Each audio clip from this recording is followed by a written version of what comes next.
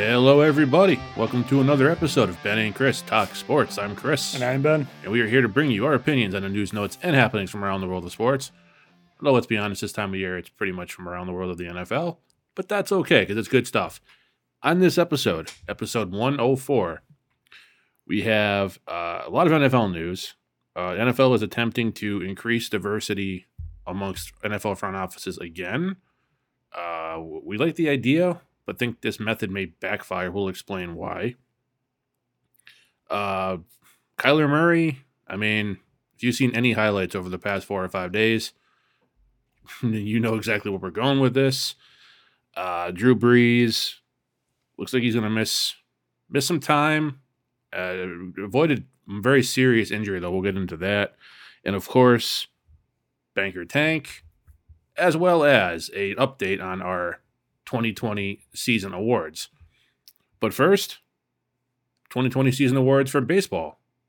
We're going to go over this real quick. Over the past couple weeks, they've kind of been trickling out here and there. And we have, you want to read some off? Yeah, I'll read off the AL. So we got Jose Abreu taking it for the White Sox, the AL MVP. Shane Bieber for the Cleveland Indians taking the Cy Young Award. We got Kyle Lewis of the Seattle Mariners taking Rookie of the Year. And Manager of the Year, no surprise, Kevin Cash for the Tampa Bay Rays. Yeah, despite his little hiccup in the World Series, that was a well-deserved award. Yeah. He was the best manager in AL. I'm glad to see Jose Abreu get it. I mean, a long time coming, deserved it. I'm intrigued that Shane Bieber, as young as he is, he got the award, especially with the unanimous. Unanimous, yes, unanimous, and even with that little hiccup during the season, where him and Clevenger, wasn't it Bieber? No, who was it? It's Clevenger and Plesac. Plesac, that's right. My apologies, Shane. Are you on a first-name basis now? We are. You accused the guy of breaking COVID protocol, and now you're on a first-name basis? First-name basis with everybody that's on my guys. Everybody's your guys. Everybody's my guys. I've been over this. I got a lot of guys. I'll leave that alone. I think Kevin Cash does absolutely deserve Manager of the Year. Nobody else, in spite of what happened in the World Series, he got to this point. He navigated the season. A lot of difficult teams to face. And he came out in the end on top, at least in the AL. And I like the variance of awards here, of winners here. I don't know much about Kyle Lewis, but I'm sure in the next year or two, we're going to see a lot more of Kyle Lewis. Who do you got for the NL, Chris? NL MVP, the Braves' Freddie Freeman. Cy Young, show favorite, Mr. Trevor Bauer himself of the Cincinnati Reds. For how much longer, we don't know, but he was when he won the award. Milwaukee Brewers relief pitcher, I believe, Devin Williams, won Rookie of the Year. And Miami Marlins manager, Don Mattingly won Manager of the Year. Became only the 5th person to ever win an MVP award as a player and a Coach of the Year. So congratulations to them. I mean, I think just to highlight Bauer, I mean, we talk a lot about Bauer on this show. And, I mean, he's a very polarizing figure. You love him or you hate him. We happen to be big fans on this show. Huge fans. But, I mean, you kind of saw, like, the year he was traded to the Reds, you saw flashes of what he put together this year in Cleveland. And was it last year he was traded? Last year he was traded, yeah. It was last year. Okay, it was that. For some reason, I thought it was a year in between. Because he actually came out, I think it was the year before, and he stated that the Cleveland Indians would be smart to trade him. That's right. I know what it was. It was the year he hurt his finger. I'm thinking of the year he hurt his finger before the playoffs. I mean, he's, deserved it. Say what you want. Oh, a 60-game season. Okay, well, it was for everybody. Yeah. And everybody had the chance to come out and play the same way. These players made the most of it, and congratulations to them. We're not going to spend too much time on this. Just wanted to, didn't want to overlook it because much like we stated with the World Series and everything else, it was a short season. Yeah, there's a lot of BS around it, but it was the same for everybody. 60 games, and you have the same opportunities. So you're on an even playing field, and these guys came out on top. So congratulations. Anything else on that before we move on to a litany of football topics? Now we can move on. All right. NFL. The NFL has a lot of good ideas, and they clearly do a lot of things right. And one thing they've tried to do over the past, I'd say, about a decade and a half, 2 decades, is increase the number of minority coaches and front office personnel.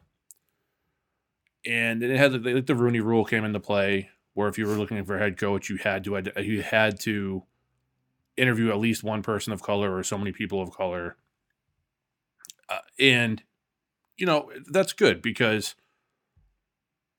I find it hard to believe that all the NFL, not necessarily a racist thing, but I mean, you kind of look at some of the situations where you'll have a white coach come in who is not very good and is getting their second or third opportunity, and you may have a black coach on another team, and it's like, why is this guy not getting a shot? Right. And I think that rule works to make sure people do get interviewed and people do get noticed. I think earlier in the year when they came out with their it was only a proposed rule change. It didn't pass. The proposed rule change of teams, if they hired people of color, and I'm not stuttering because I'm nervous about talking about it. I just don't know the actual phrasing they used, because it's not just you have black coaches, Hispanic coaches, different cultural backgrounds, just not white American dudes essentially. So they would give that team, depending on the position of that coach, a bump in, I think it was a 3rd round draft pick or whatever. That kind of failed, because here's the thing. Then you're going to get people who may not necessarily be qualified for that job, despite their skin color, getting it because the team wants an advantage. Now, you're not going to get a whole lot of real deep, dark backroom dealings based on 3rd round draft picks. But, I mean, you could have people getting accused that you could have a perfectly qualified candidate come in and say, well, they had to hire a black coach. They wanted to move up in that round. So that's why you're here. It's not based on your own merits. So I think some of the things they do almost shoot themselves in the foot. While they're trying to do a good thing, it doesn't come out that way. And I think this, I've been talking for a few minutes. I'm going to let you get into this new proposed rule change. I think this is one of those things. It sounds good, but when you break it down, it's not going to help anybody. Yeah. So basically, the plan proposal is to award 2 third-round compensatory picks to the teams that have minority head coaches or general managers hired away from their organization. You say, what does that mean, Ben? That means, I'll give you an example, because this is the example that and this is sourced from ESPN.com. The writer is Adam Schefter. Sourced from one executive. This situation was put on the article. If Brian Flores was hired by the Dolphins, the Patriots would receive 2 compensatory 3rd-round picks. And then that point is echoed in here on, would the Miami Dolphins have done that had they known the Patriots would receive 2 third-round picks? And also, sources, this is, again, Adam Schefter getting sources. A lot of industry people were not pleased because they were not consulted about the plan, and it was passed swiftly. So I think there's a lot of issues here with this. That is a great point by that exec, obviously not named, but unfortunately it's true. I don't see, and I gave you the point of Eric Bieniemy. Eric Bieniemy is the offensive coordinator for the Kansas City Chiefs. You have to figure one of the front runners for at least one of the next couple head coach openings that come around. He should. I'm telling you, he should have got. We went over this last offseason. He should have gotten one of those jobs. That being said, Denver Broncos, they let Vic Fangio go, which I don't think they will, but let's say they do. Would they hire Eric Bieniemy to be their head coach, knowing full well that Andy Reid is going to receive two compensatory third-round picks? Right. It's like that. I get the idea of trying to equal the playing field. I think, and I said this back when the first plan was in place, the words of Louis Riddick. Louis Riddick, if you're familiar with him, former front office person, and he's currently on Monday Night Football. Yes. He said it's all about... Actually good, too. Yes, he's actually the only good one on there. Yeah. He said it was all about networking.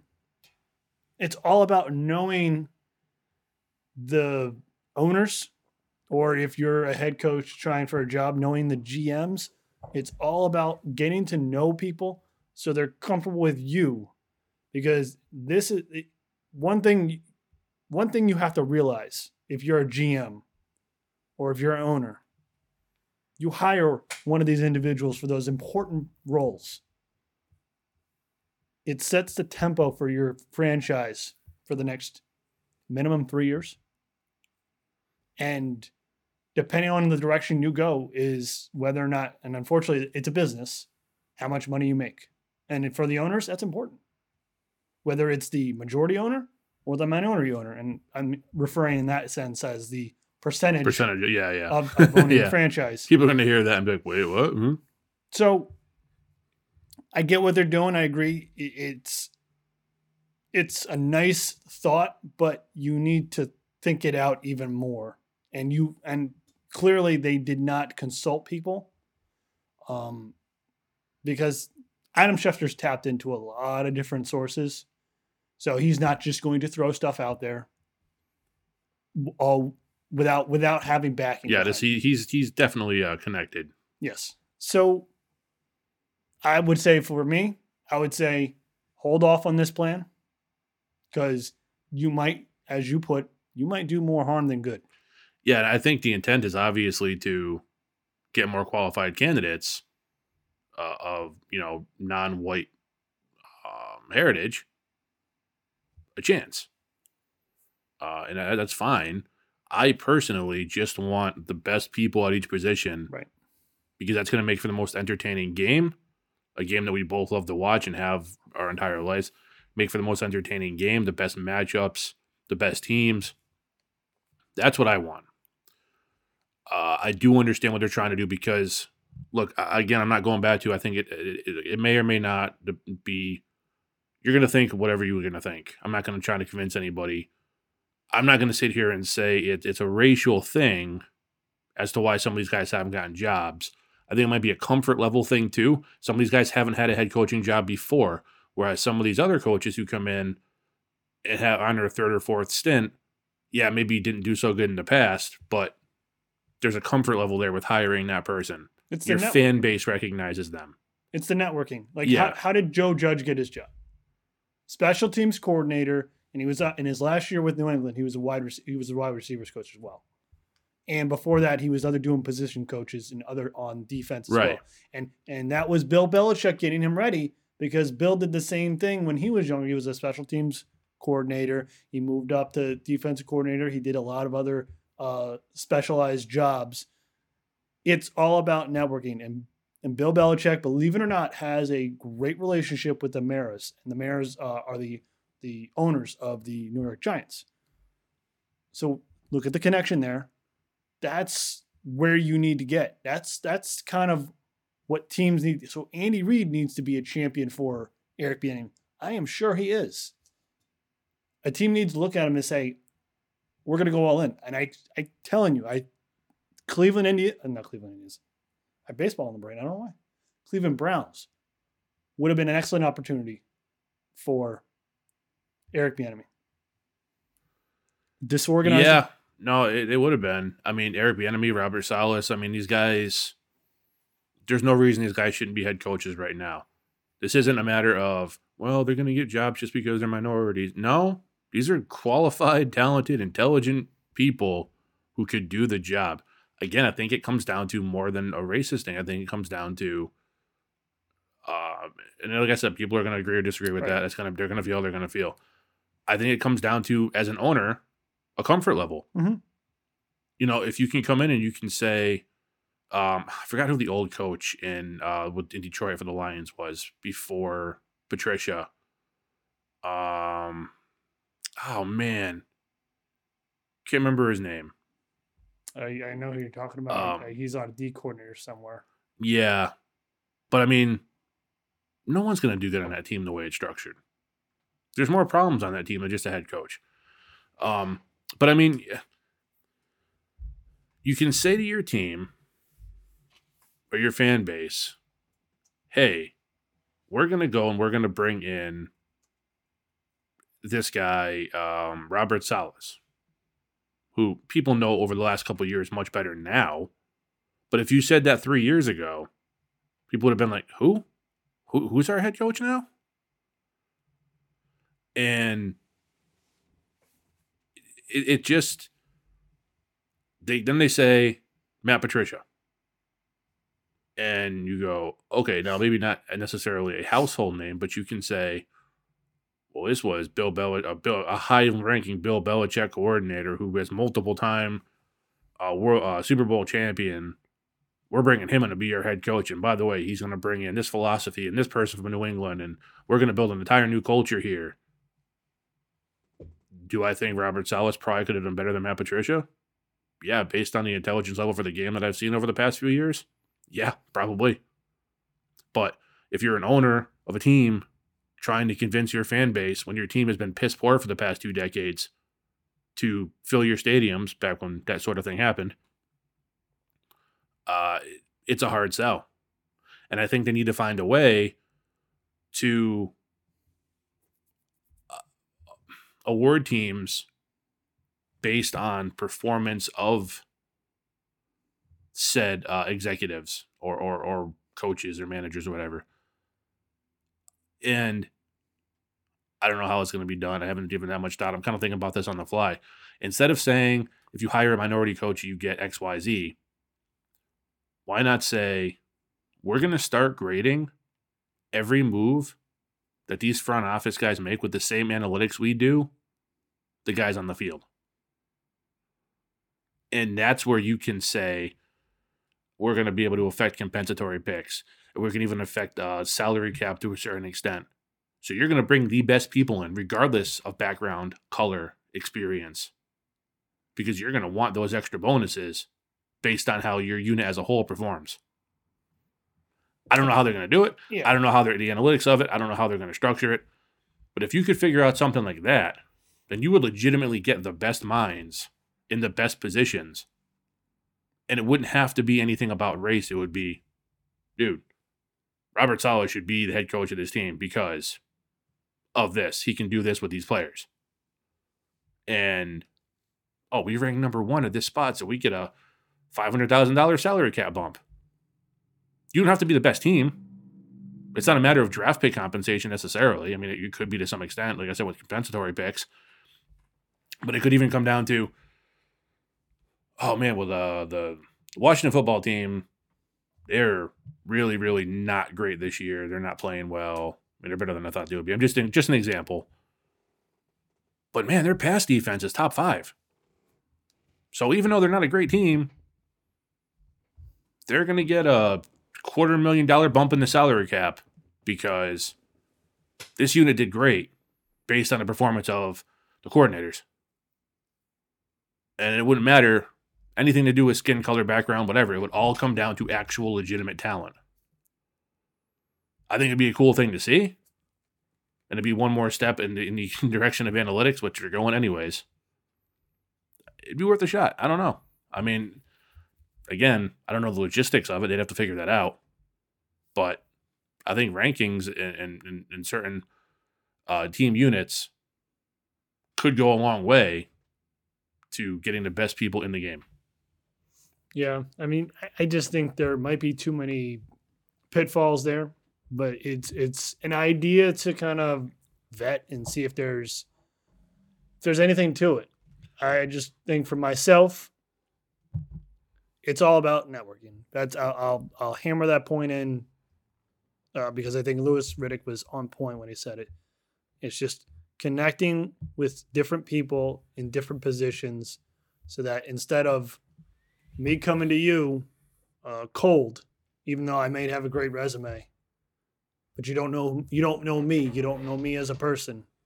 Whereas someone else comes to that same person with a resume and has familiarity with the person and has had conversations and has people supporting him that is well respected. I just think that's the gap that needs to be bridged.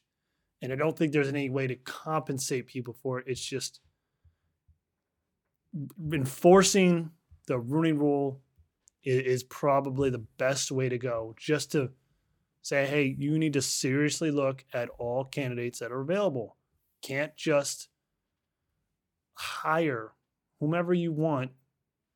Which sounds ridiculous. I'm sorry, it does. Just like for me, when I was a manager, and when my superiors would say, "Yeah, you have a supervised position available, Ben. We're gonna put this person in." Like, well, why can't we interview, 3, 4 people, see who the candidates are, see who's the best for the position, see who's going to be, and maybe I was wrong at the selection, but at least there's an opportunity for different people to get opportunities at a position instead of just pick this person, we're going to drop them in, forget everyone else, and nobody else is going to see an opportunity to move up.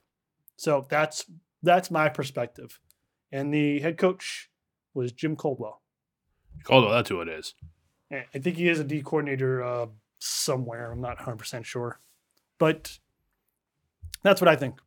Yeah, I mean, I agree. I mean, I'll just say this before we move on to Kyler Murray and his imminent greatness. I think, you're right. It is about networking, but I think a way to get networking and relationships built is there has to be some kind of incentive there. I think there does. In order to get it to the point we want it to be, where the best people for the job are in those positions. Human nature is to go with what you're comfortable with. We don't like to be uncomfortable. Like I said, if you can say, oh, this unknown guy who's, to the general public, been doing okay here with the special teams unit, and the third place team in the NFC Central. Or wait, there is no NFC Central. That's NL. Thinking baseball too. NFC South, whatever. And no, I'm not trying to be coy naming anybody. I don't know who that person is or who the third place team in the NFC South is currently right now.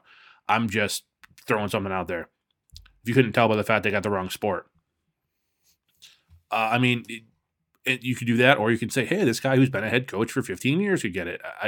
There's a comfort level, and I think in order to break that, it's not just about relationships. It'd be great if as human beings, that's how we did things.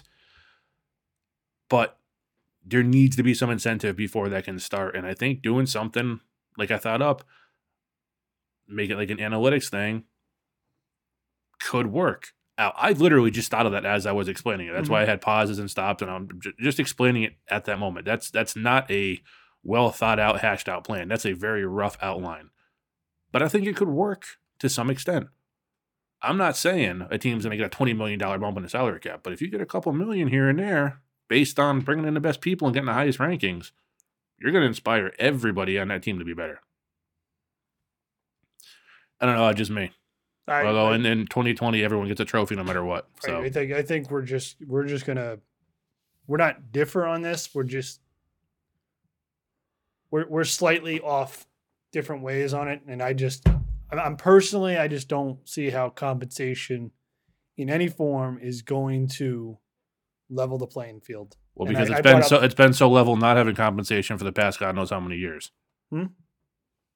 Doing nothing like that hasn't helped any. Either. I agree. So I agree. I don't know the best way to do it. I think we're both agreeing with that. We don't really know what the best way is, but I think the Rooney Rule was a good start. And I think enforcing it even more is even better way to go. And just continuing to And maybe and I know this might sound a little crazy to the owners, but maybe some of them need to, I don't know, move on because they might have that mindset. Because a lot of the owners are what, 70, 80? Yeah, they're getting up there. They've So the mindset of been around the sun a few times. right, and the mindset of people in our age are I would say slightly different. Yeah, That's an understatement. Sarcasm there, folks. So I think maybe that's where the disconnect is. That's, someone like, and I know we're a fan of the team, Robert Kraft. I think he's an outlier. He's an exception. If Bill Belichick moved on, I think he would open up to options across the board and see who the best person is. I don't think it's just going to be Josh McDaniels. And then to a greater extent, I think Jonathan Kraft, if he had at some point had to take over, forbid something happened to Robert. Yes, first name basis again. I think he would be very open-minded to bringing in different ideas, different people to kind of move the franchise forward. But so maybe that's, and I know that it'd be scary to some owners to say, hey, maybe some of you need to move on. It's a thought. Yeah, maybe. But I mean, I think rather than trying to pry rightful property from people's hands, we should probably focus on just getting people to make smarter choices in hiring. But that's just me. All right, let's move on to Kyler Murray. I mean, it is because of that insane Hail Mary play we're bringing him up, but not. It's just his entire body of work this year as a second-year player, what he's done, how he's transformed that Cardinals offense. Yeah, he's looked shaky at times. He's a second-year player, and he's got some growing to do. But if he plays the way he's been playing, and he still has room to improve, that is scary to anybody else in the league. I don't care how tall he is. I don't care about whatever they said about his arm strength. This kid can play, and he can play his ass off. I think he put what do you any say? rumors to his lack of arm strength. That throw was not a full throw. No. That was that baseball throw where you just kind of flick it out of your hand, and he just was like 45, on the run, 50 yards. 1 foot, almost falling backwards, and flicked it up. Yeah, flicked it up there. D-Hop's out there somewhere. There you go. There you go. And DeAndre Hopkins picking that ball out. 3 guys draped on him. I'm sorry. And we're not talking about a schmuck defense here. This is the Bills secondary. These guys can play. Yeah. And they knew what was coming. And Hopkins still got it.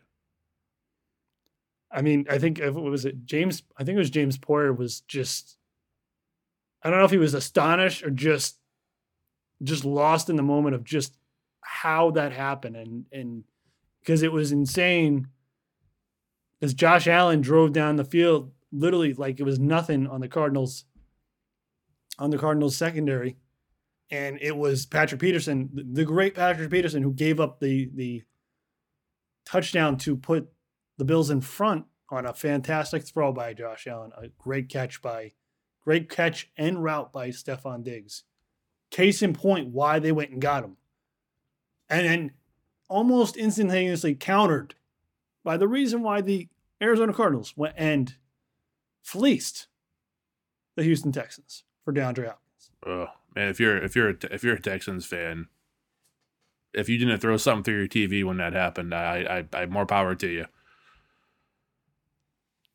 I mean, well, first of all, to your point on Stephon Diggs, I was uncertain he would work out in Buffalo because you kind of hear certain things about players. Oh, he's a malcontent. Oh, he's not happy. Oh, he causes problems. Oh, he causes trouble. There must have been some reason he wasn't happy in Minnesota. I don't think it was because he was, 1A and 1B with Adam Thielen. I don't think that was it. Something wasn't working for the guy. And he's coming to Buffalo, and I haven't seen him take any plays off. I haven't seen him not playing well, not playing hard. Oh, maybe a change of scenery is exactly what he needed. He's contributing to a very good offense with a great young quarterback. So I was not sure on him, and I'm pleasantly surprised that it's been a positive outcome so far. I think in the realm of Mahomes and Jackson, I think he's almost into that realm. I think he's just barely, because both of them have MVP awards already. So that's understanding that Jackson got his in his second season, and Patrick Mahomes got his in his second season. Could Kyler get his in his second season? It's not out of the realm of possibility. The guys put up 27 collective touchdowns. That's 17 throwing and 10 running, which, by the way, that's a dimension that realistically only Jackson's putting on the field, because Mahomes is trying to stay in the pocket because that's how their offense runs. It's entirely possible that he inserts himself into this race. And he's going to have to, because you got to remember that NFC West division is tight. Each game is going to matter, and we'll get to that later. Here's the thing I'll say, and I put down here on the rundown. Murray's not talked about in the same breath as Mahomes and Jackson. Not necessarily. I know Mahomes and Jackson are two very different style quarterbacks. But you brought up the point of they both won MVPs in their second season. They've both been seen as, the future of the league. And I think this especially this past draft, you get guys like Burrow and Herbert and Tua, who's looked awesome since he came in. You're really seeing that young quarterback who can get out of the pocket, can run. You got guys like Burrow and Herbert, who I think would prefer to throw, but are more than comfortable running as well. I think it kind of falls in the Mahomes category. He's a guy who'd like to stay in the pocket, but can certainly be mobile if he needs to be. I don't think when it comes down to quarterback play, anybody is in Mahomes category right now. I think Lamar Jackson's going to visit that era from time to time based on his athletic ability. Think of anybody just in terms of how you could be consistent and overall quality of play could actually get close to being at Mahomes' level and staying there. It's Kyler Murray. You and I have had concerns about Jackson. Lamar Jackson's a great athlete, and I don't think he's just a running back who throws. He obviously can throw. But you've seen this year he hasn't been as effective as he was last year. Now, part of that is they broke up their tight end trio. The running game isn't exactly the same. Ingram's been hurt. He's been banged up. Look, if the entirety of you being effective as an MVP caliber quarterback relies on your third string tight end, it's probably a pretty soft case. So I think the league's figured this kid out a bit. I don't think he's doomed. I don't think he's going to be a joke in a year by any means. I think he's going to be fine. He can adjust. He's smart. He's talented. He's athletic. But he doesn't have the arm Kyler has. Doesn't have the accuracy. Kyler can move, and he's a small guy. He's shifty. He's a lot shiftier than Lamar as far as moving in and out of small spaces. When it comes to just being a freak athlete, Lamar's on a different level. The way he moved in and out, I think he dodged everyone on the Patriots defense during a few plays the other day. That guy is literally a video game come to life. But when you're talking about just special intangibles, being able to do it consistently, right now, if you gave me a choice and said, you have one of these two guys to start your team for the remainder of their career, do you take Kyler Murray? Do you take Lamar Jackson? It's no question. It's Kyler, hands down. The kid's just shown so much improvement. We'll see. That's the beauty of it. It gets to play out on the field and we get to actually see the result.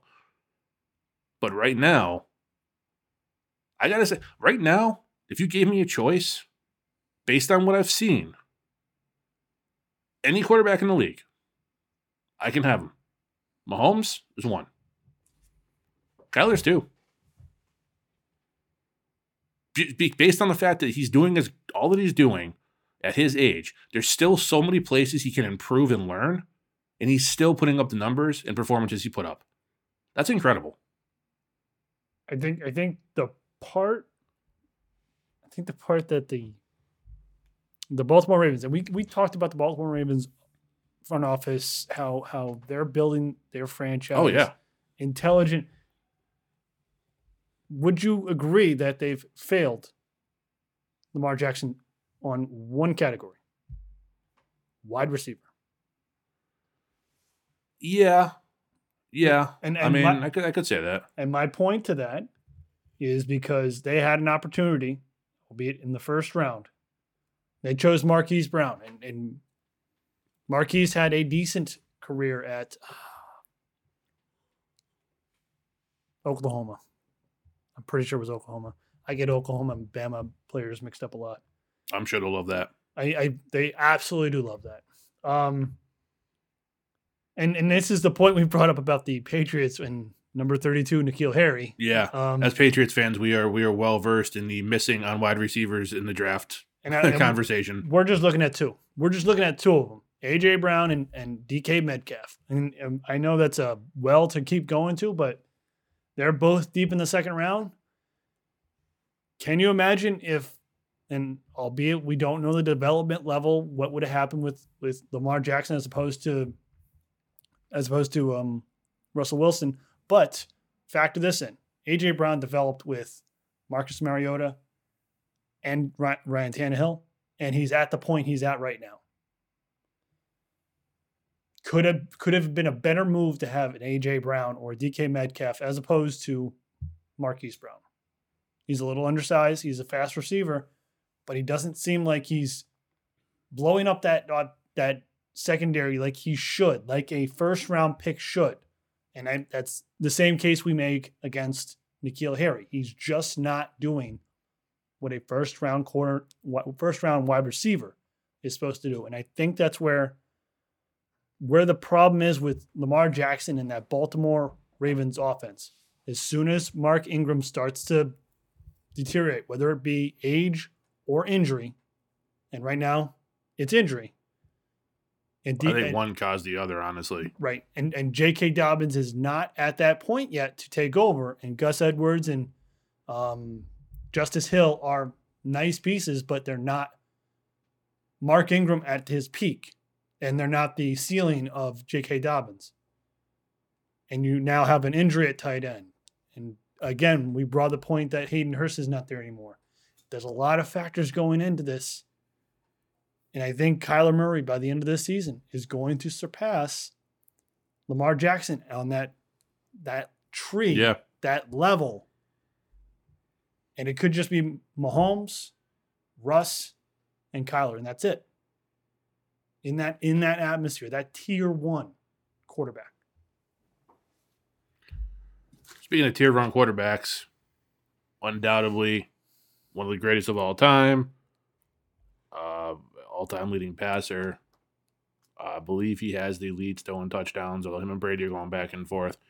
Drew Brees, knocked out of the game in the first or second quarter on Sunday. Took a really, really big hit. You could tell he was hurting the minute he took a hit. He actually has a collapsed lung and several rib fractures. It says 2 to 3 weeks. I don't know how you have those injuries and you're only out 2 to 3 weeks.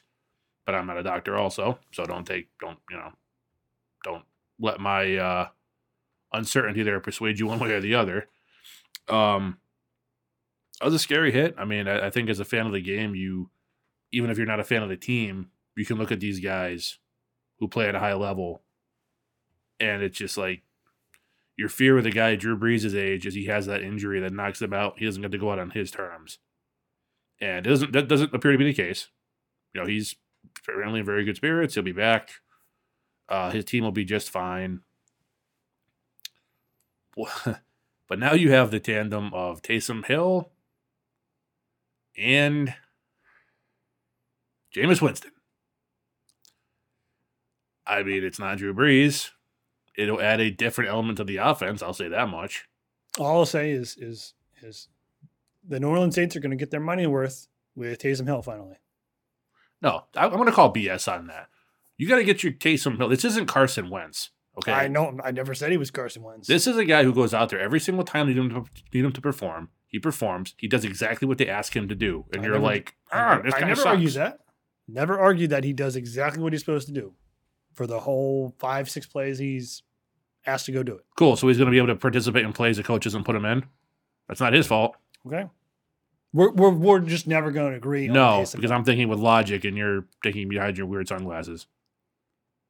I'll say for this. That was uncalled for. The sunglasses are not weird. They're nice. But right.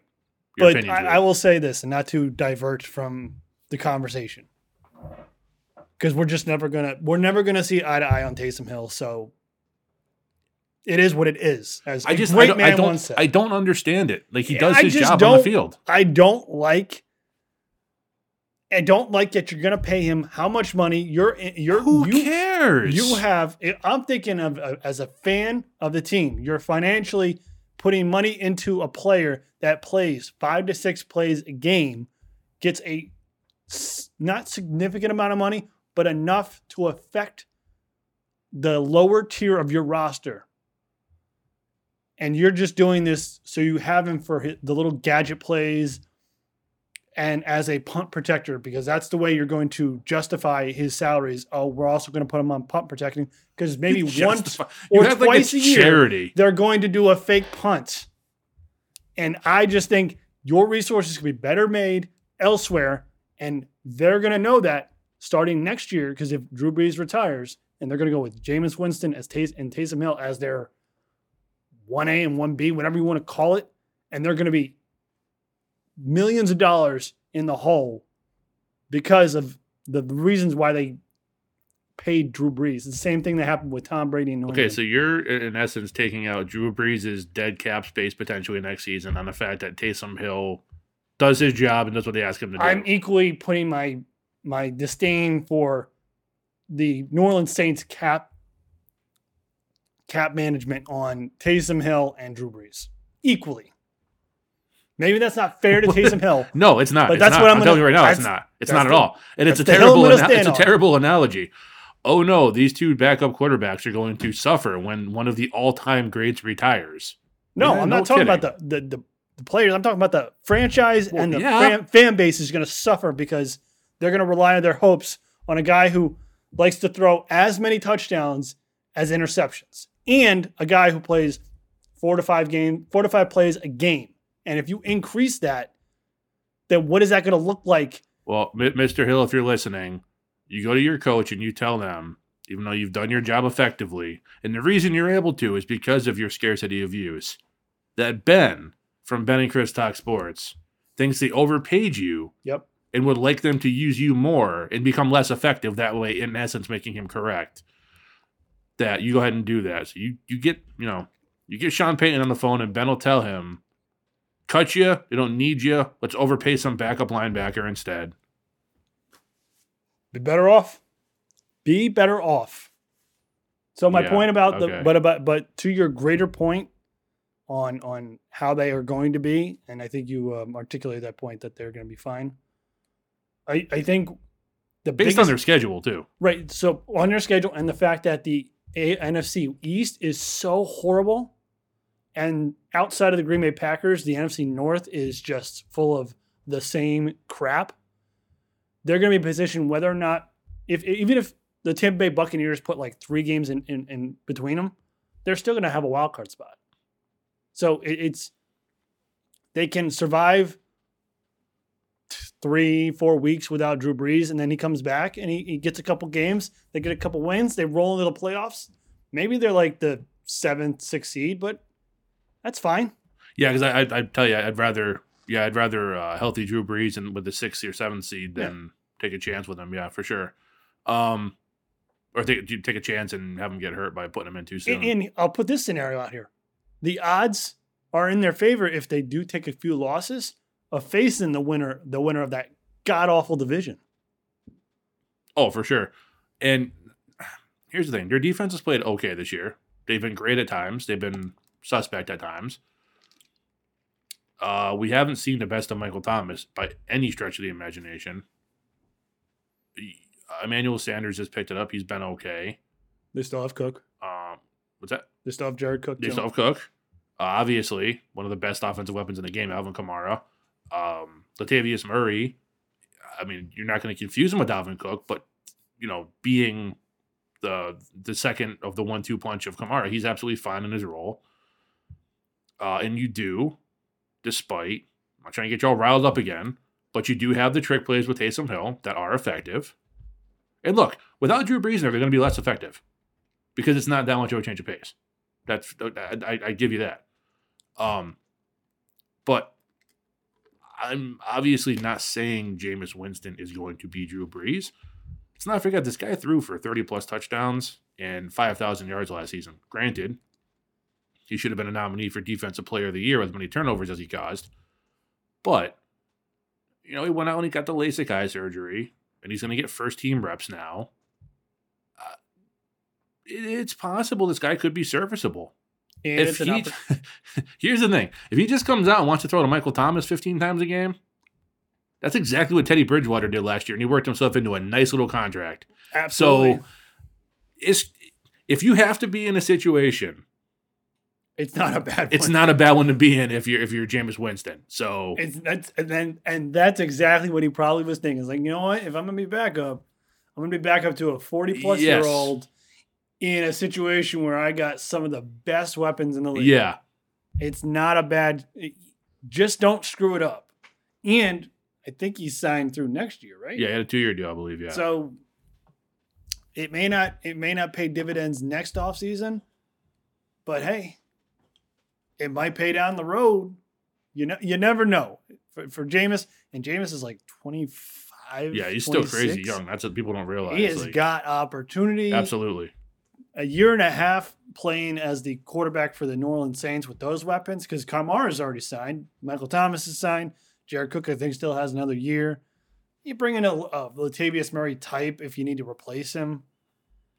And Manny Sanders probably has the rest of this year, maybe another year. You bring in some wily vets that want to have one shot. Hey, who knows what might happen? I think they'll be okay because, like I said, the landscape of the NFC outside of the NFC West is just god-awful. And if it had to happen for them, probably the best time to happen with this run in their schedule. 2 of the next 3 weeks, they play the Falcons, who've been playing better, but their defense is atrocious and their offense is inconsistent. And I think the Saints are going to be just fine. Well, let's move on to our next segment. We did this earlier in the year. We had our way too early award predictions. And we're going to revisit that. We did, I believe, I want to say after week 4. And yeah, I think so. I think it was after week 4. And obviously now after week 10, we're going to revisit that. And we'll do it again after the regular season concludes. Maybe we'll do it before week 17.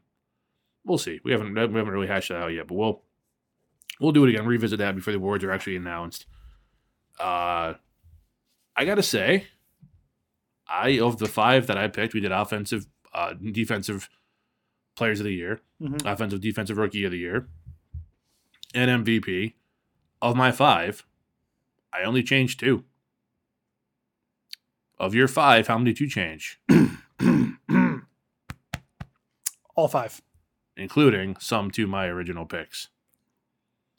That is correct. Yes. So, if you want, folks, if you want to know the voice of reason on this show and who you should believe, look at Banker Tank, look at these numbers, and you'll know clearly. Oh, do we really want to talk about Banker Tank this week? You'll know clearly. It's a bloodbath.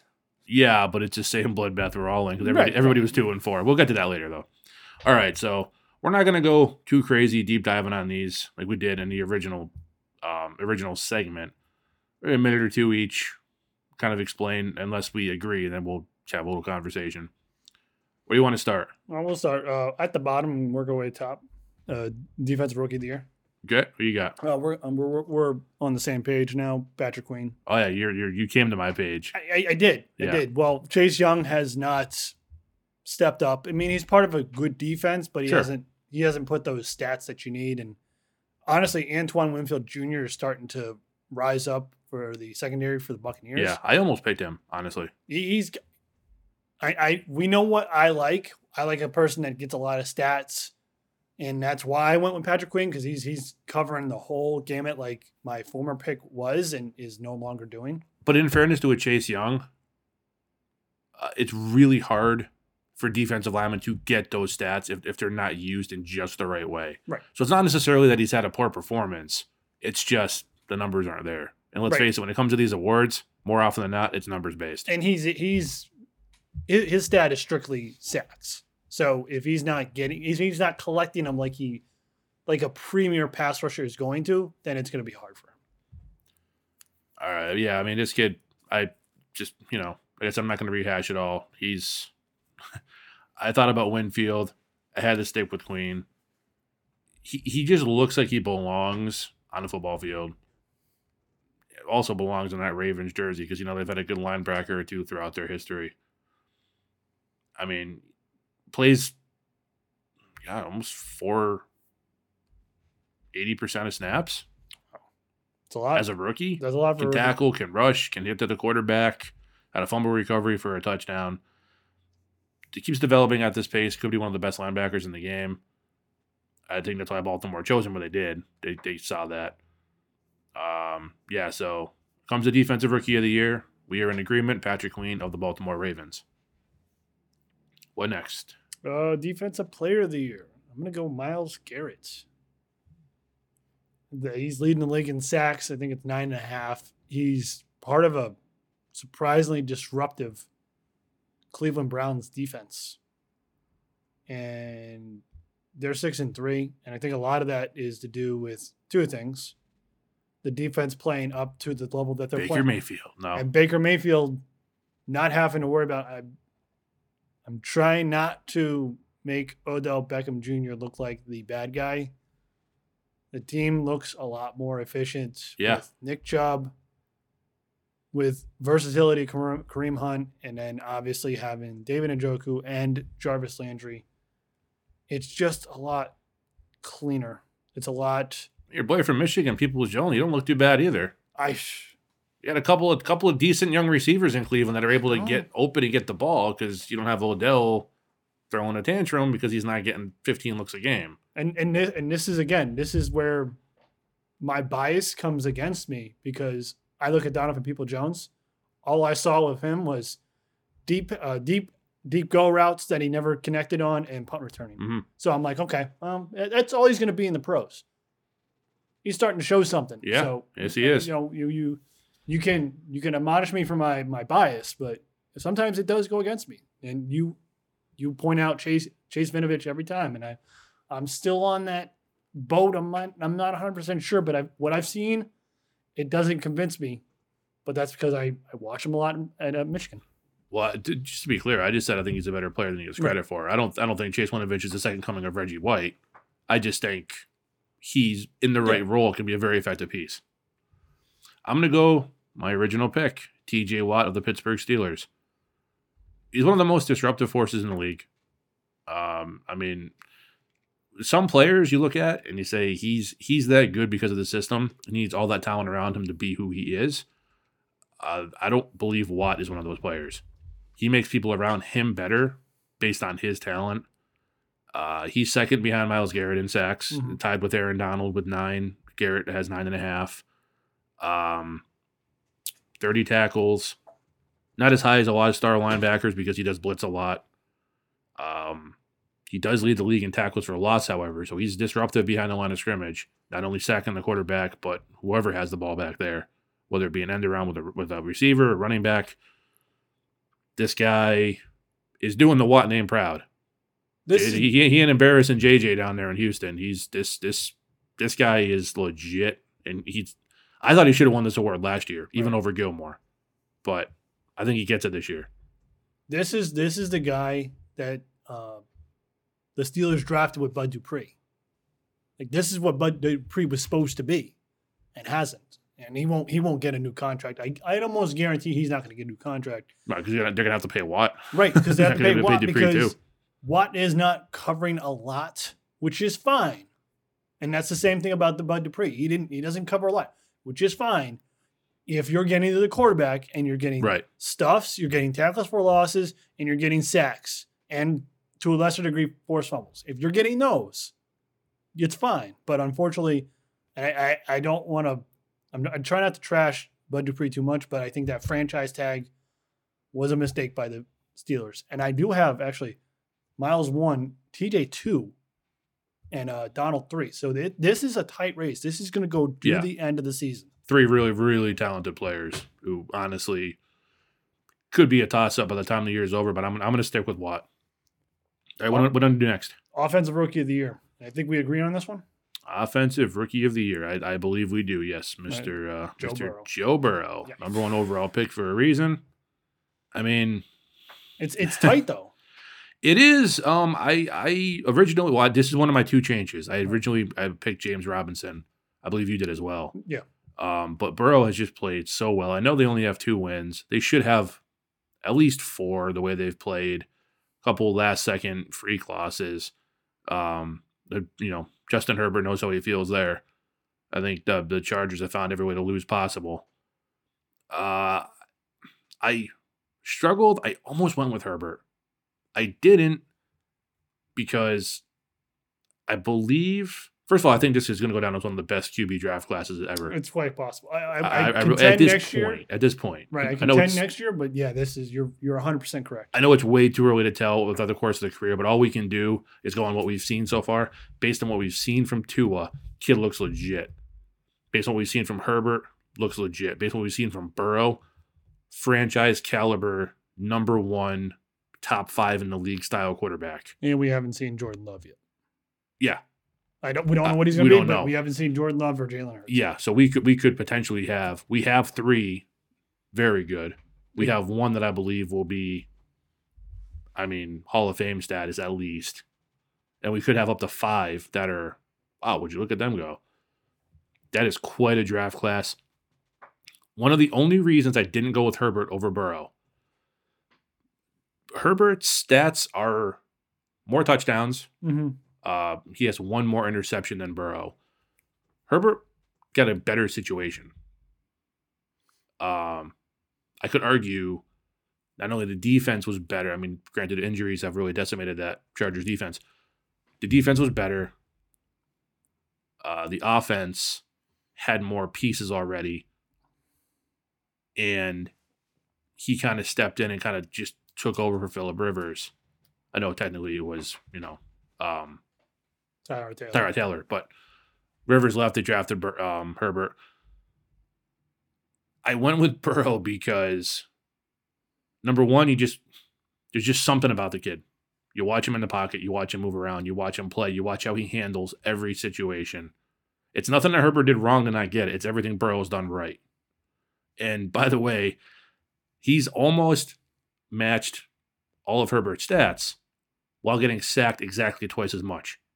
So he's trying to do all this, going into a far worse situation as an overall team, and he's still getting just about the same production. This kid's special, and the Bengals got the guy they were looking for. And again, I agree with you on the pick. I picked Joe as well. And I think they're put themselves in a position because they're probably going to pick at the top 10 of the draft. And we'll get to that at some point in the future on where they're going to go when we see the actual spots they are going to pick.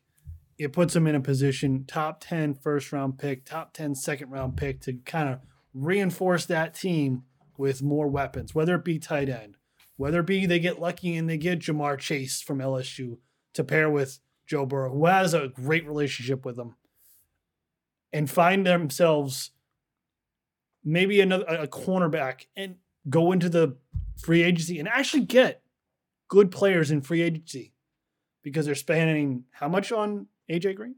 Like $18 million. Yeah, that's $18 million. That'll end. You want to talk about wasted Taysom Hill money? AJ Green, $18 million. Don't get me started on AJ Green. That was. We both said that when I don't know how they picked up that. Yeah, doesn't make any sense. I think it affords a great future for the Cincinnati Bengals. It just depends on how they construct that future around Joe Burrow.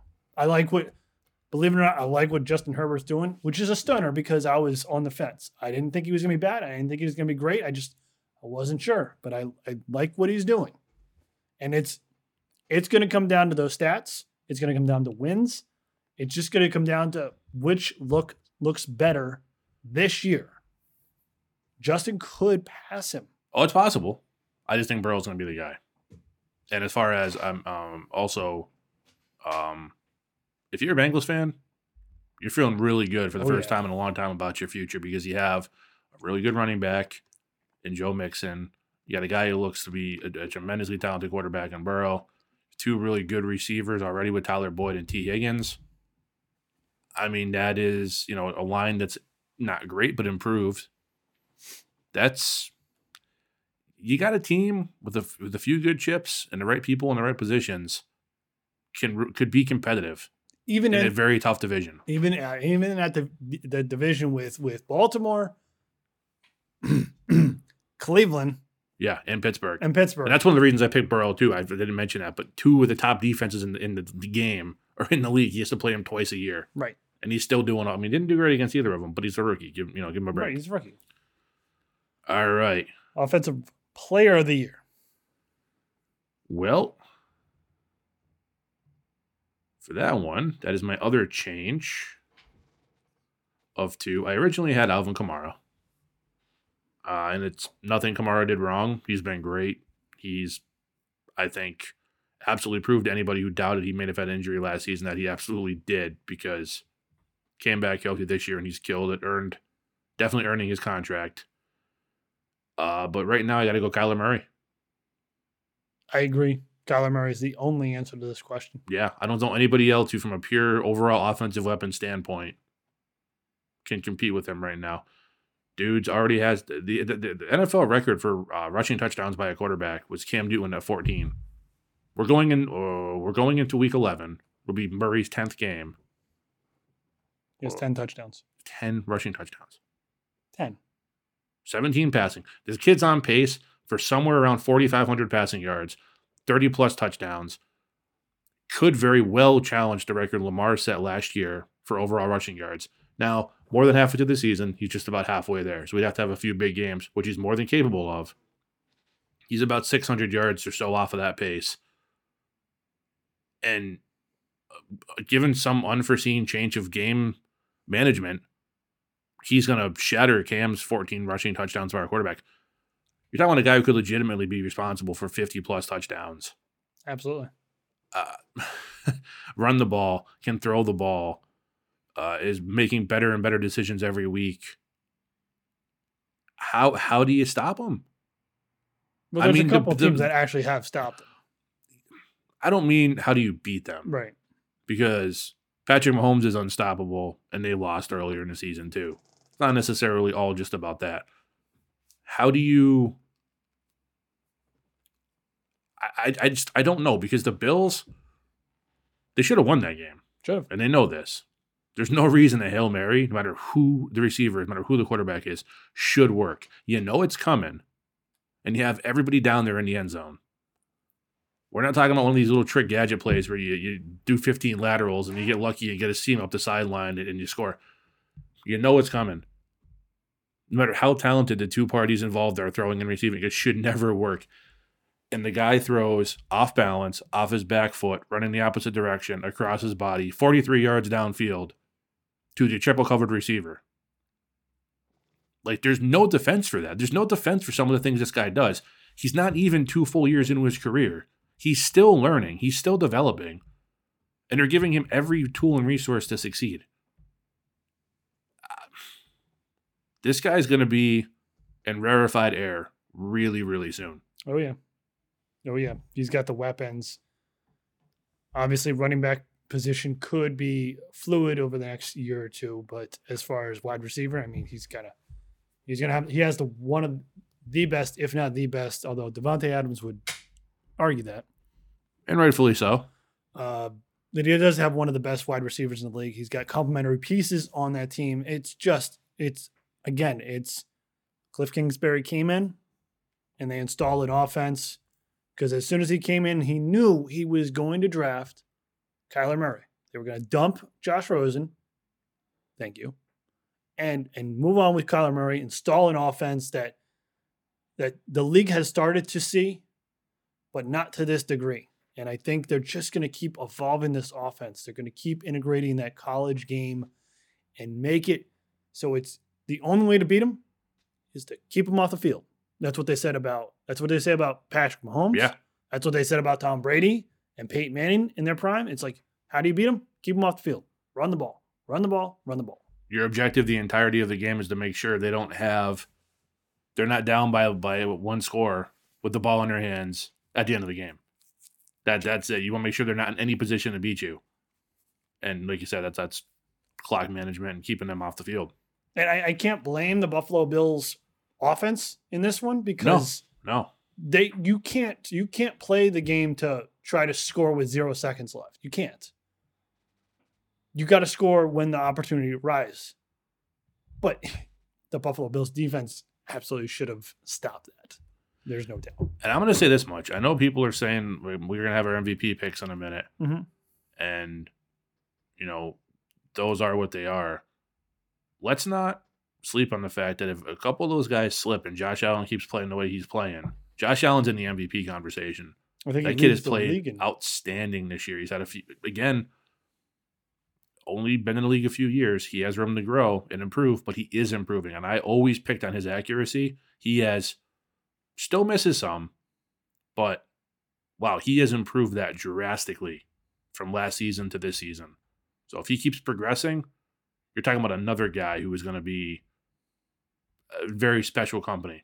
Yeah, he leads the league in yards. Yeah. And his accuracy is 68.4%, which is up there with some of the best. Absolutely. That's better than Mahomes. It's better than Mahomes. It's better than Brady. It's better than Joe Burrow, Jared Goff. It's better than Deshaun Watson. So he's got room to grow. A few of those don't belong in that conversation, But hey, we don't know. We know what Patrick Mahomes is. We kind of know the ascension of Lamar Jackson. We can kind of know the ascension of Kyler Murray. We don't know where the ceiling is for Josh Allen. We don't know where the floor is. We don't know if this is the true Josh Allen. And then we get to the big games, he just kind of turns into what he did against Houston. Was it Houston he fumbled? Last year? Yeah, it was Houston. Yeah. So it'll be interesting. It will be interesting. MVP pick? You go first, sir. I stuck with my original pick. I didn't change that at all. It's Patrick Mahomes. In case you haven't heard of him. He's the undisputed leader of that team, without a doubt. It doesn't matter what the circumstances are, or have been for that matter, all game. They have a chance to win no matter what with this guy under center. That's why they made him the highest paid player in American sports history. Whatever you think of that contract, they wanted to make sure they had him there and happy. He's played in some bad weather games this year where he didn't have outstanding stats and still led the offense down the field, made the right calls, put his pride aside for his big numbers aside for the benefit of the team. Like I said, he's a proven leader. Despite all the fact that he didn't, had some bad weather games, he's still fifth in passing yards, third in touchdowns, completion percentage of 67%, roughly around there, a little under. And one interception, one pick, while being in the upper third of quarterbacks when it comes to pass attempts. This guy is so good, I can't even dislike him. I want to. I want to. I told myself as a Patriots fan who would just listen to people just gush over Tom Brady all the time that I could understand how fans of other teams would get really tired of that. Yeah. I was never going to turn into the guy who just disliked the player because so many other people talked about him constantly. And I found myself with Mahomes being like, oh, we get it. He's good. Yeah. But then you watch him play and you're like, I can't hate you. You're too good. It's not getting lucky. It's not the refs love him. It's not, this guy is just so good. It's so, I don't even know how else to phrase it. He's a generational talent, if not every other generational talent. He could destroy every passing record we've ever seen. And I think he could be this effective with mediocre receivers. Doesn't need to have Tyreek Hill. Doesn't need to have Mecole Hardman. Doesn't need to have Sammy Watkins the 6 plays a year he plays. I think Taysom Hill probably plays more than Sammy Watkins does. But I don't know. It's Mahomes. Someone's got to take it from him. Good luck.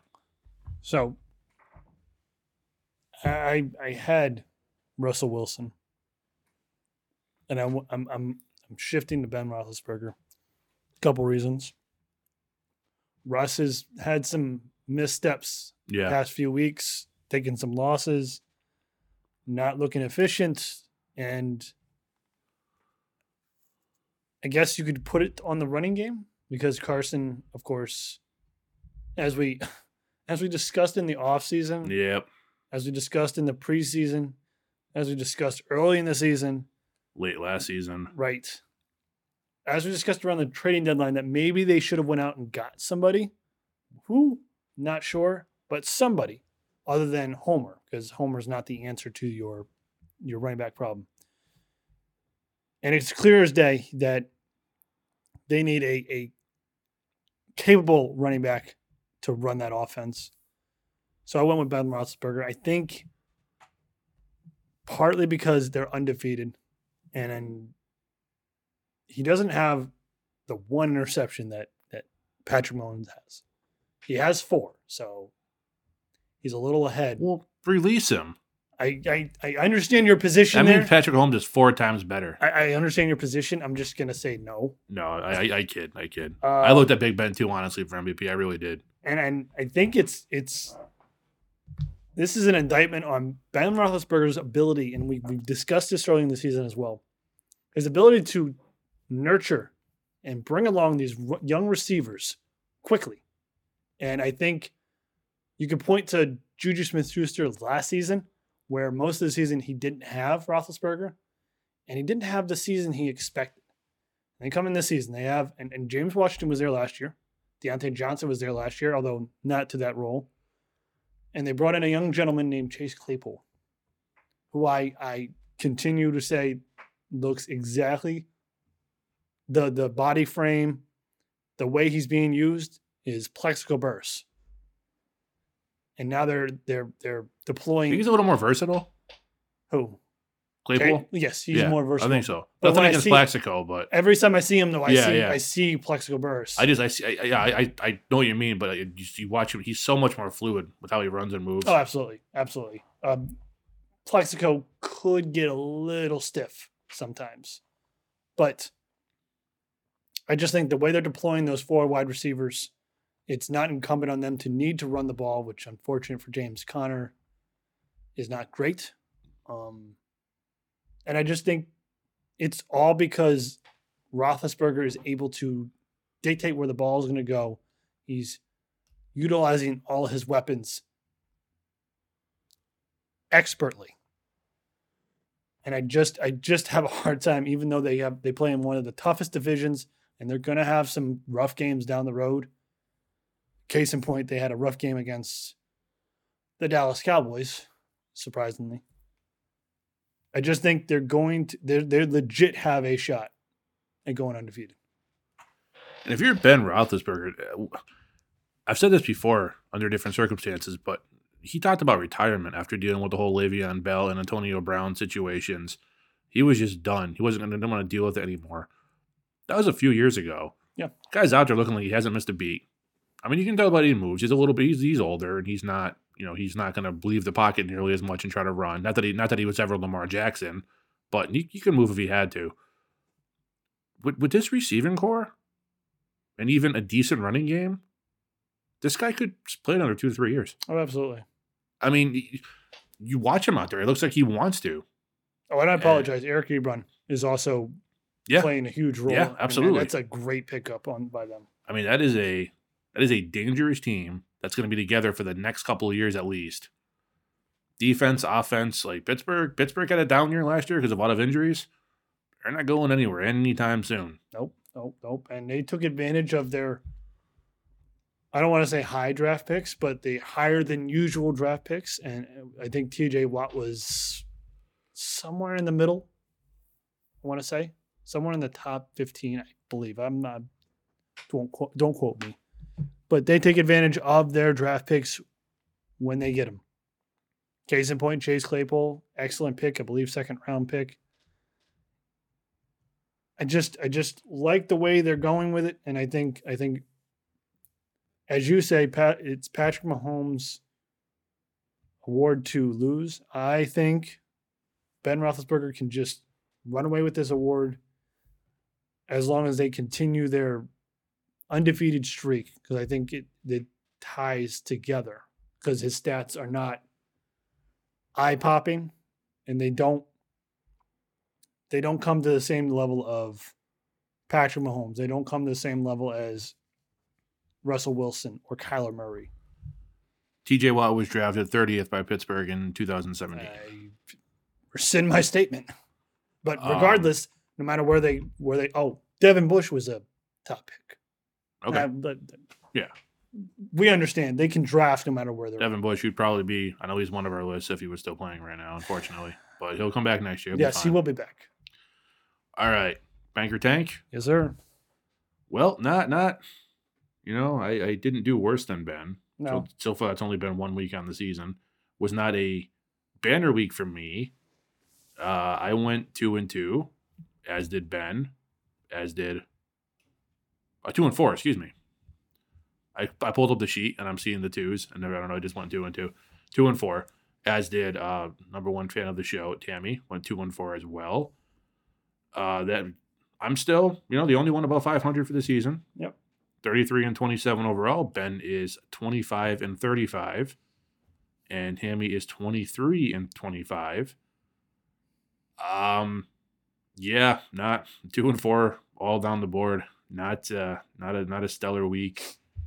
I came close on a few, but as we know, it doesn't count. And I think Tammy hit on one that was exact. Exact. So as we've discussed in the past, if it's exact, it goes in favor of whoever picked them. Whether it's bank or tank, doesn't matter. Yep. So exact means you've got it because you technically weren't wrong. Right. So, okay. On to week 11. Hopefully better for at least me. I'm going to go bank is Deshaun Watson, Damian Harris, and Tyler Lockett. So Damian, when they feed him the ball, and when I mean feed, I mean like 15 plus carries, he gets 100 yards. And I think this is a game that they're going to do that, because it's Houston. They have the worst rush defense in the league. And I have no doubt that they will feed him the ball, because the way the offense worked against the Ravens with the surprise victory, I think they'll just continue that narrative of we're a running team. We're going to run the ball. And as long as Damian Harris is healthy, because he did have to step out of the game a few times on Sunday night, I think we're looking at 20 plus carries, 150 yards, and I see him get in the end zone. Because, again, the Houston Texans rush defense is bad. All right, I'm going to go with Kyler Murray, Derrick Henry, and Tyler Boyd.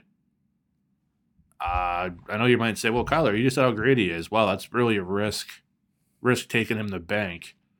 Well, he has a 35.1 point projection against the 32nd ranked. Yeah, there's only 32 teams, so it's the worst ranked defense in the league in the Seattle Seahawks on Thursday night.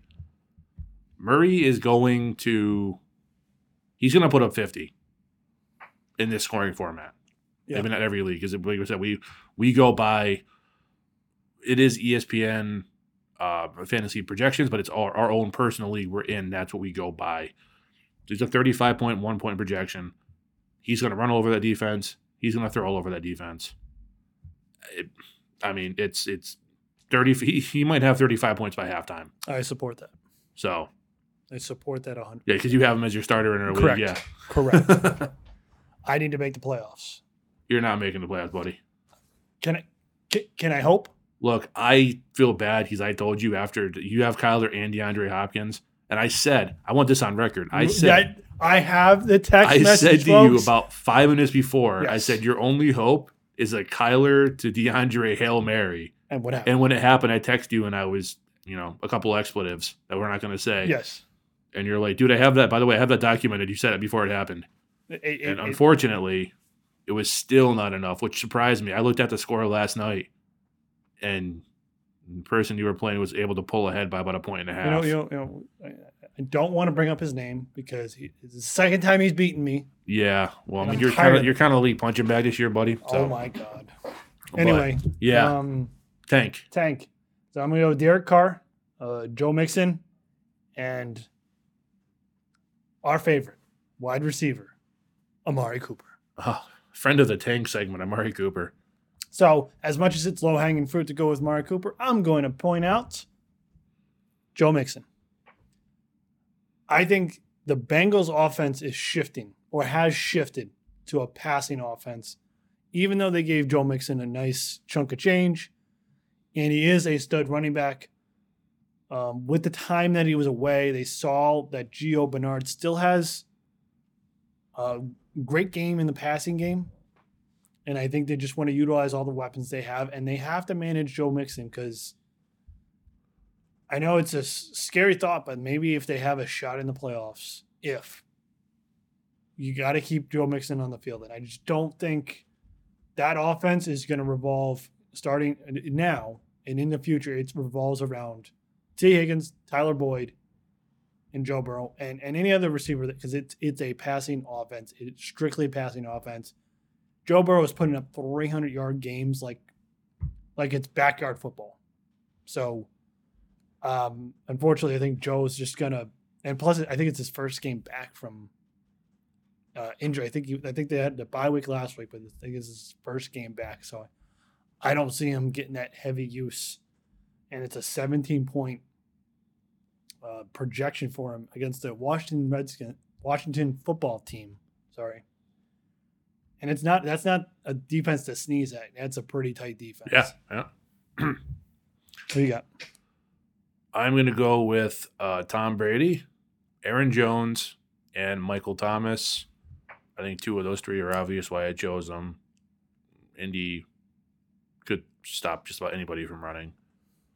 I'm gonna highlight Tom Brady. This is apparently what I found out the third time I picked him to tank this year.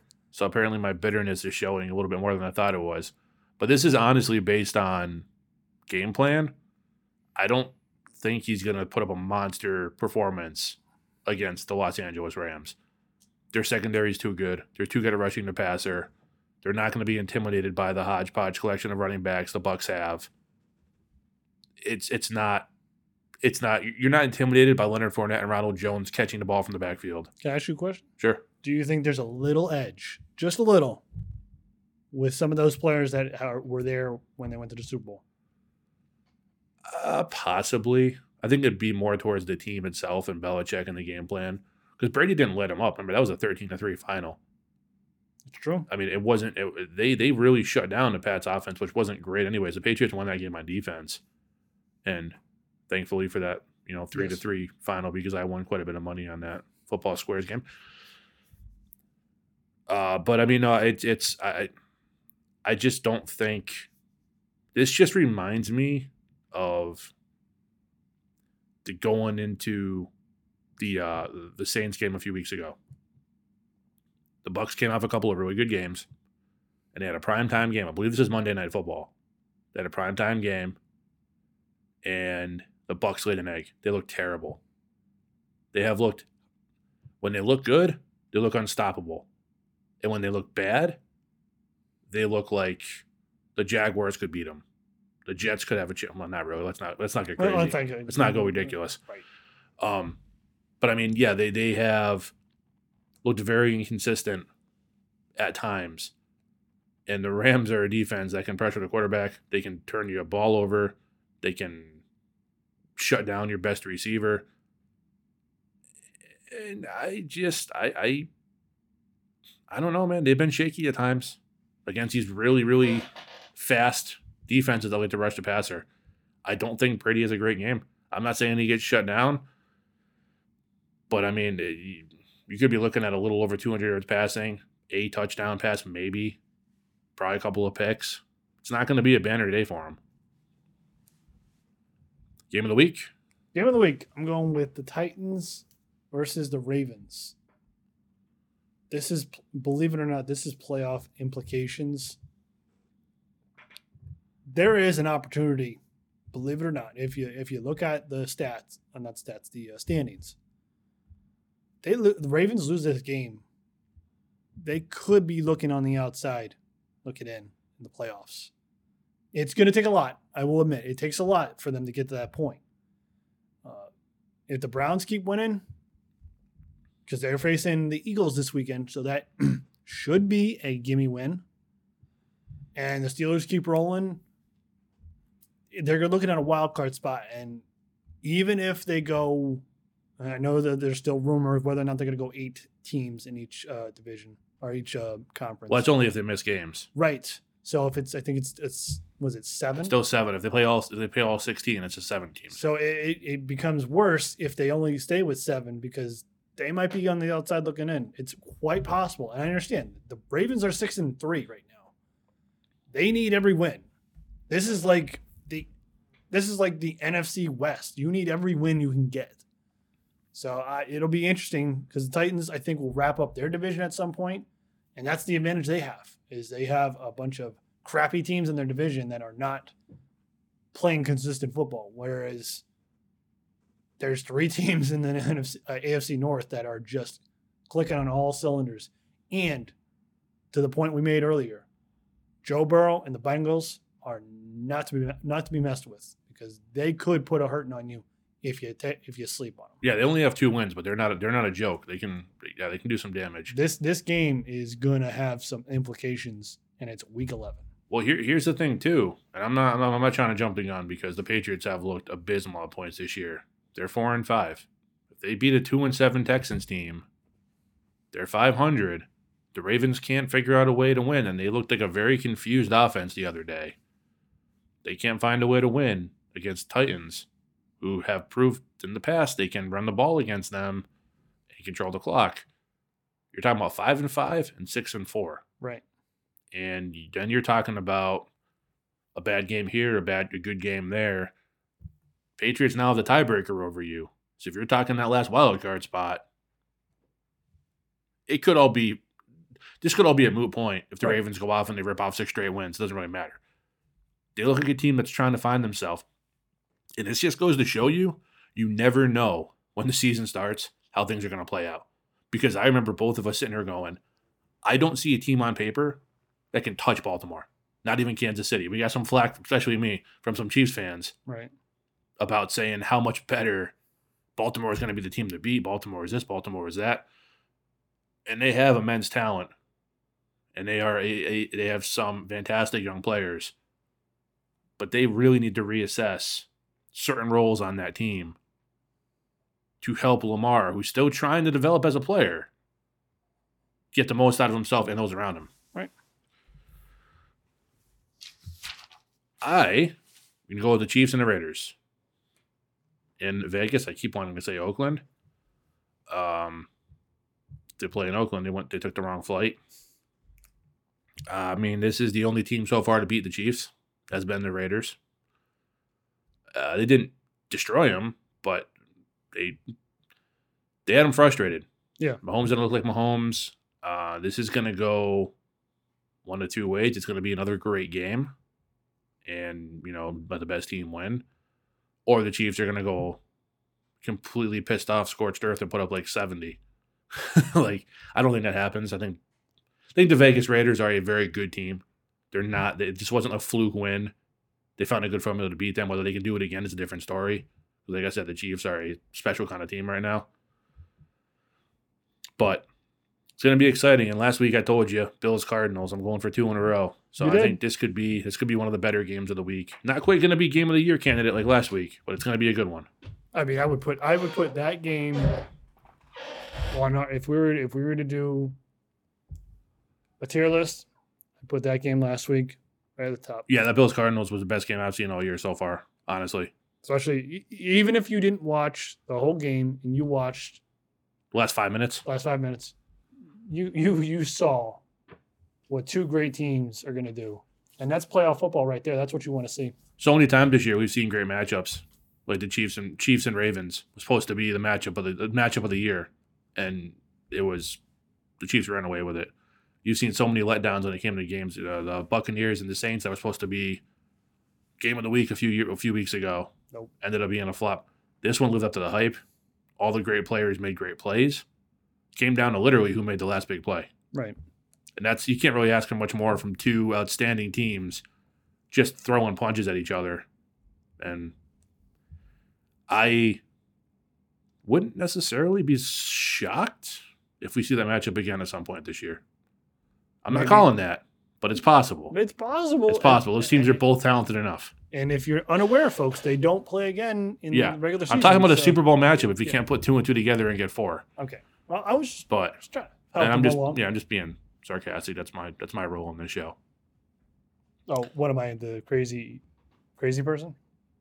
Well, yeah. Okay. But I mean, it's not necessarily your role. It's what you do. That's fair. All right. Anything else? I'm good. All right. You're going to get out of here. Thank you very much for listening to episode 104.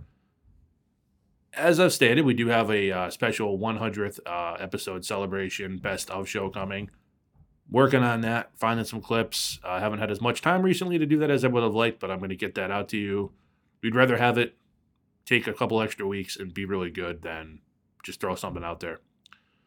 But if you have any questions about anything you heard on this episode or any of the previous 103, Ben and I would love to hear from you. And Ben, where can I get in touch with us? Well, you can hit us up on Twitter. That's at BCTS Pod. You can hit us up on Facebook. That's Ben and Chris Talk Sports. Or our website, bctspod.com. Again, downloads are increasing seemingly every day, every episode. Thank you so much for that. We greatly appreciate the support. And ask that if you do enjoy the show, maybe leave a rating and a review and tell a friend, put them in our direction. We greatly appreciate that as well. For Ben, I am Chris. Please stay safe, stay healthy, and we'll see you right back here next Wednesday. Thank you.